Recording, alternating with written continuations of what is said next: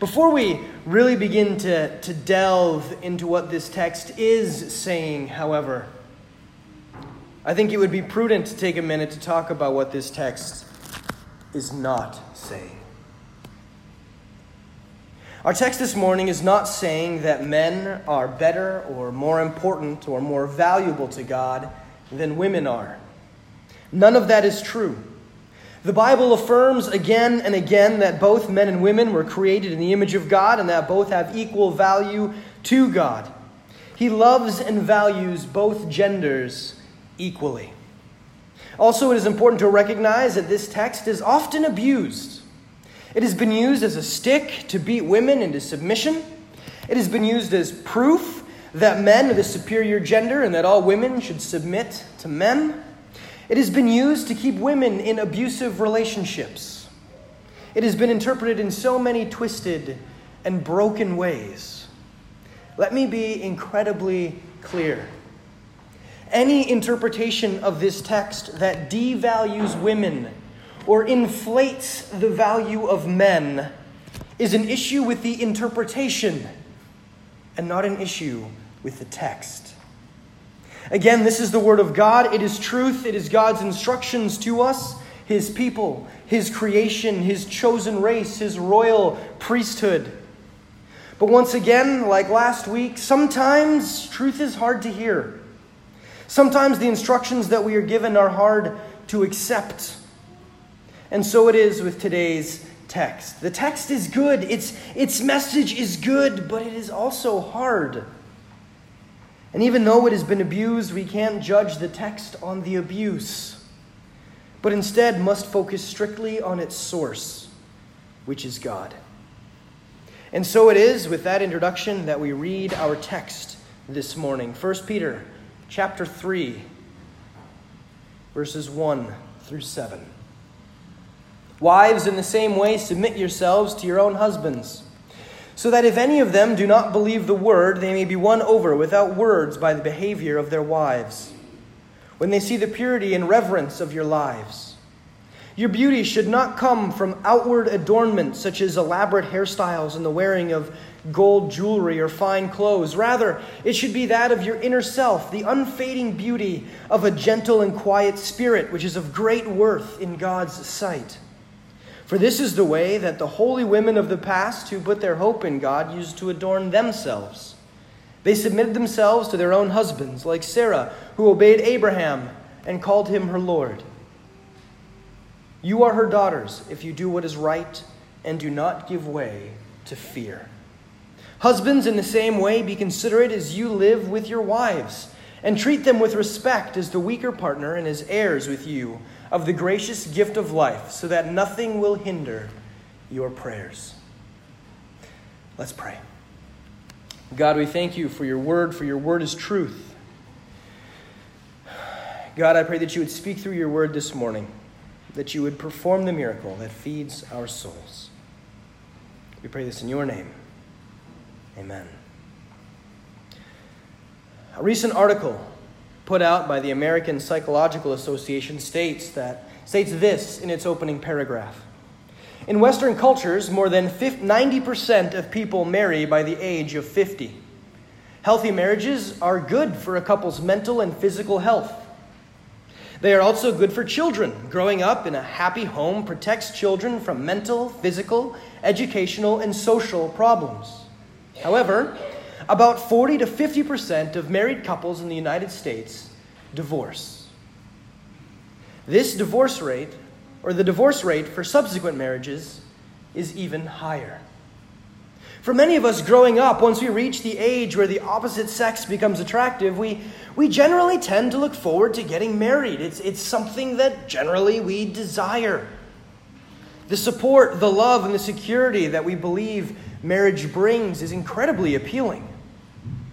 And then we get married. And even though you love your spouse, even though you are attracted to them, even though you want what is best for them and for your relationship, there comes a time when you will disagree on something.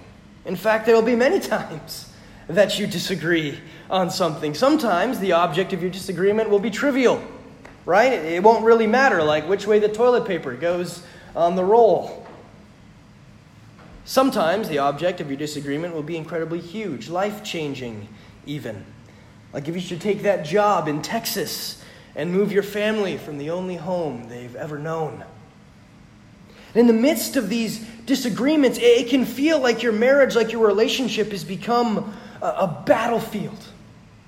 And in a battle, there are casualties, and 40 to 50% of the time in our world today, the casualty is the relationship itself.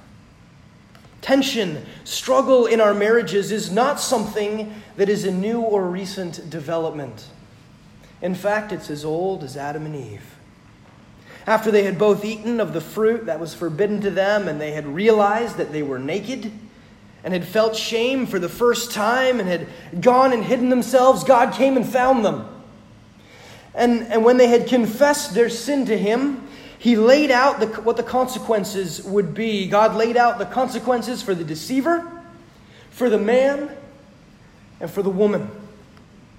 Often when we hear about the woman's curse, we hear about the pain in childbirth, just as we hear about man having to work hard in the fields. But we don't hear that as much. But what we don't hear about as much is what follows. Genesis 3:16. Your desire shall be contrary to your husband, but he shall rule over you. Part of Eve's woman's curse from the fall is that she would have a desire to control her husband, but that the order in which God put things is that the husband would have the authority in the relationship. Eve wants to be the one in control, but instead is asked to be the one who submits. And that is what Peter is writing about in our text this morning. He says, wives, in the same way submit to your own husbands. When he says in the same way, he is referencing our text from last week. The passage that comes just before this, where we are told to submit to the authorities that have been placed over us, even if we don't always agree with them, even if we don't always like them, even if they aren't just or fair. Peter is saying, in the same way, wives, submit to your husbands, even if you don't agree with them, even if you don't like them in that moment, even if you're mad at them. Whew! It's pretty easy to see how this text has been abused. For just as women sin in resisting submission, so men sin in enforcing and abusing it.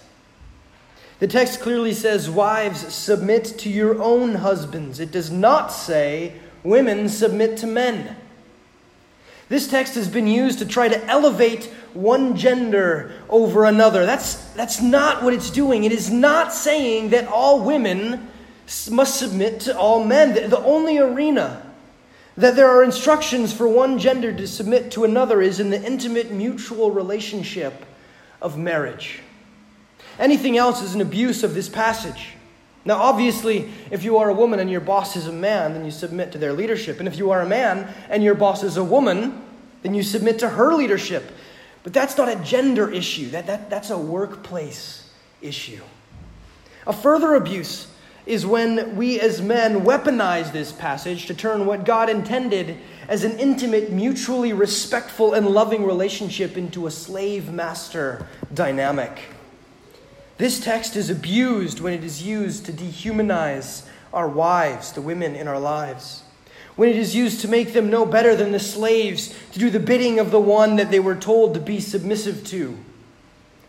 And it is abused when the husband uses it as grounds to abuse his wife. There is no excuse, no justification for that. This text does not give license for abuse.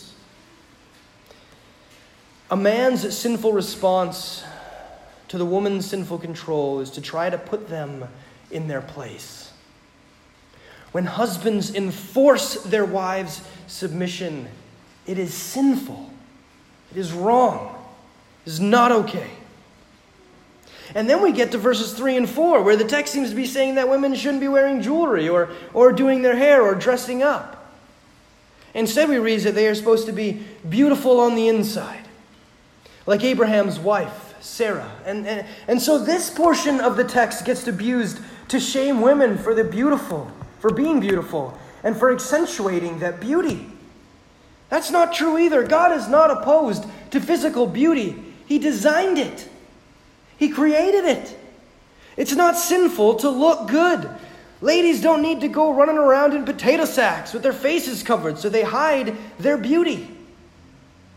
Now, some of your beauty is to be shared only with your husband, and it's prudent to keep that in mind.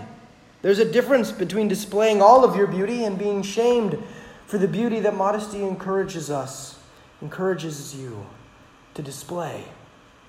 God made women beautiful. He created them desirable. Do not feel shame because of your beauty. Peter's concern in these verses are the emphasis. While outward beauty is not sinful, Peter is encouraging us to be more focused on inward beauty. He brings up Sarah, who was stunningly beautiful. But it isn't the outer beauty that Peter praises, but the inner beauty which is displayed in these texts as submission to Abraham. Even though he asked her to do some pretty stupid things, like pretend to be his sister instead of his wife, which led to her being brought to the Pharaoh's bedchamber. How was that supposed to be a good idea? It wasn't. It was lying and deceitful, and it was a decision made out of Abraham's fear and self-preservation instincts. And still, Sarah went through with it.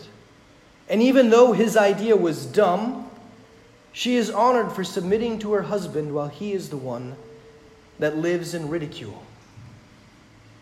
And then there is the little quip in verse 7 that says that the wife is the weaker partner. What's going on there? This isn't lesser. This isn't less important. This is talking about physical stature. Now, I personally am well aware that there are many, many women in this world who could whoop the tar out of me in a fight. Like, I know that. I recognize that. And I'm sure that Peter was well aware of that for him as well. He's painting with a broad brush here. He's talking about how women are generally not as physically strong as men are. That's biology.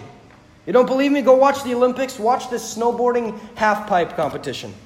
Watch what tricks the men are expected to do, and the judges are astounded if the women can pull off. The gap is massive. Our bodies are just different. Our muscle mass is different. That's not a bad thing. It's a necessary thing. Remember, some of us are supposed to be working in the fields, right? This text is not saying that women are weaker in their spirit. It's not saying that they are weaker in their faith. It's not saying that they are weaker in any way that actually matters.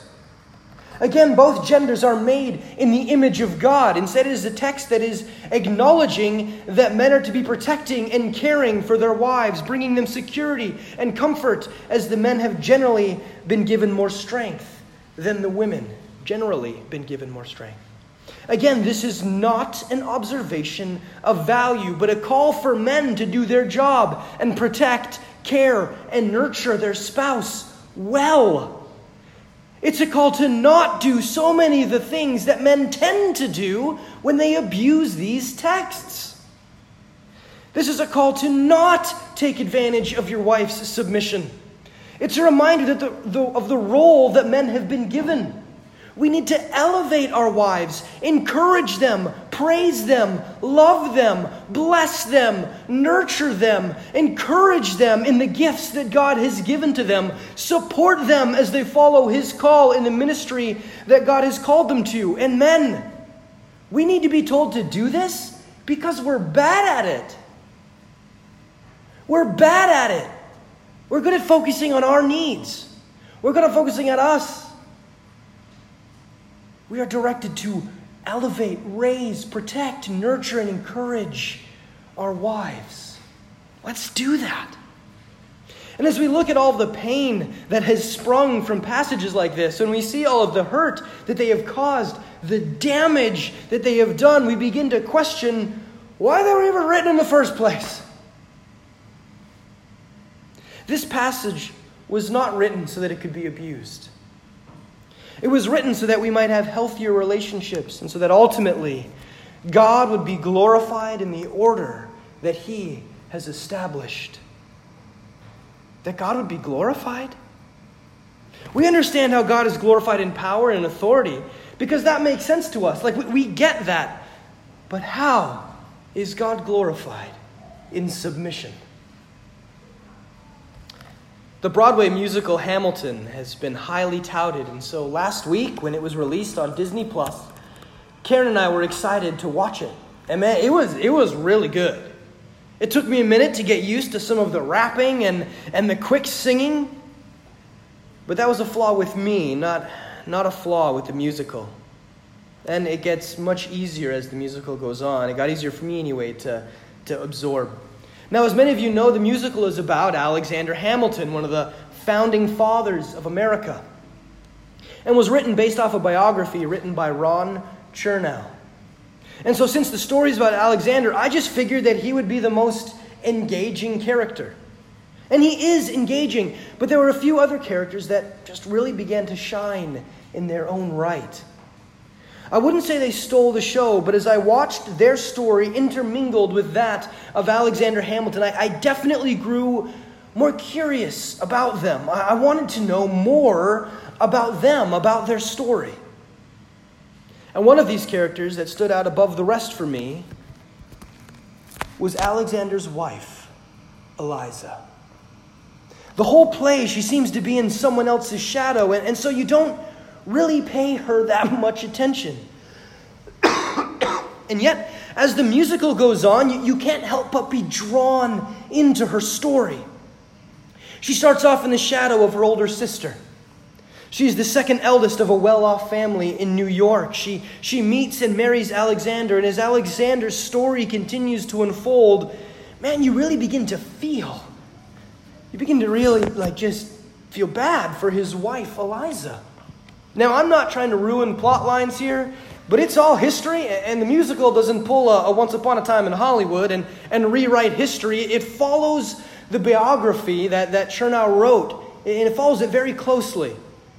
And we see this woman whose husband has an emotional affair with her older sister, a physical affair with their neighbor, which becomes the first sex scandal in the new country, in which he is outed, right? They call him out on it. And then, so that his enemies will have nothing to blackmail him with, Alexander publishes his own account of the affair with lurid details, exposing everything.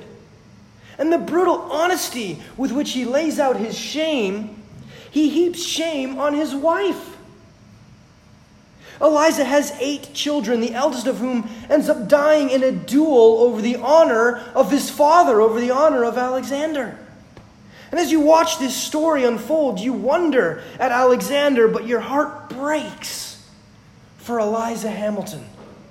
How does she do it? How does she stay with her husband through all of this? How does she survive the heartache and the betrayal and the shame? The musical doesn't dwell on it very much, but when you research Eliza further, you realize that what keeps her head above water is her faith. Eliza Hamilton was a Christian. It was her faith that got her through the affairs and the losses and gave her the strength to stay with her husband. And it was her faith that had a profound effect on her husband. Alexander had grown up a strong and fervent Christian, but had walked away from his faith as he had grown older. And yet, it was the faith that he saw in his wife that pulled him back from the brink. Hamilton famously died in a duel with Aaron Burr over an affair of honor on the same field that his son had died on a few years earlier. But before he went to the duel, he left his wife a letter, and in that letter he wrote, "The consolations of religion, my beloved, can alone support you. And these you have a right to enjoy. Fly to the bosom of your God and be comforted. With my last idea, I shall cherish the sweet hope of meeting you in a better world. Adieu, best of wives and best of women. Embrace all my darling children for me." Alexander knew where his wife found her strength. And because of her faith and the effect that it had on him, he had the sweet hope of meeting her in a better world, in heaven. Eliza's submission to her husband, even though he had done so many things to be unworthy of it, his witness of her love for God and the submission to him that love resulted in, is what God used to bring him back into the fold. The lost sheep returned home. In our submission, we bring glory to God. Submission is not rooted in who your husband is or how responsible he is. It is not rooted in whether or not your husband is a believer. Submission is rooted in God's good and wise authority. So how are we doing with that? Wives, how are you doing in submitting to your husbands? Husbands, how are you doing in submitting to God's authority instructions on how you lead your household? Divorced? Married? Not married? How are you doing in submitting to the unjust leaders in your life? How are you doing in submitting to the just, the good authorities that God has placed in your life? How are you doing, whether wife, husband, single? How are you doing in submitting to God? We struggle, don't we? We don't submit perfectly, do we? Submission is just, it's so hard and it's so uncomfortable. We don't like the idea of it. We don't like the implications of it. We just really don't like it. And yet we are called to it by the one who models it perfectly for us. For the principle of submission directly relates to the example and the person of Jesus Christ. For Christ submitted perfectly to the Father. And let's just sit in that for a moment, shall we?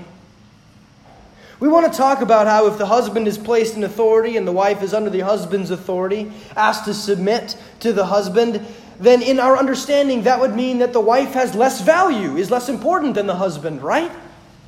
Well, maybe from our twisted and sinful human reasoning, we can come to that conclusion, but that is not the truth that God brings. In the person of the Trinity, we have God the Father, and God the Son, and God the Holy Spirit. All three God, all three having His power and ability. All three being fully God, they all share equally in essence.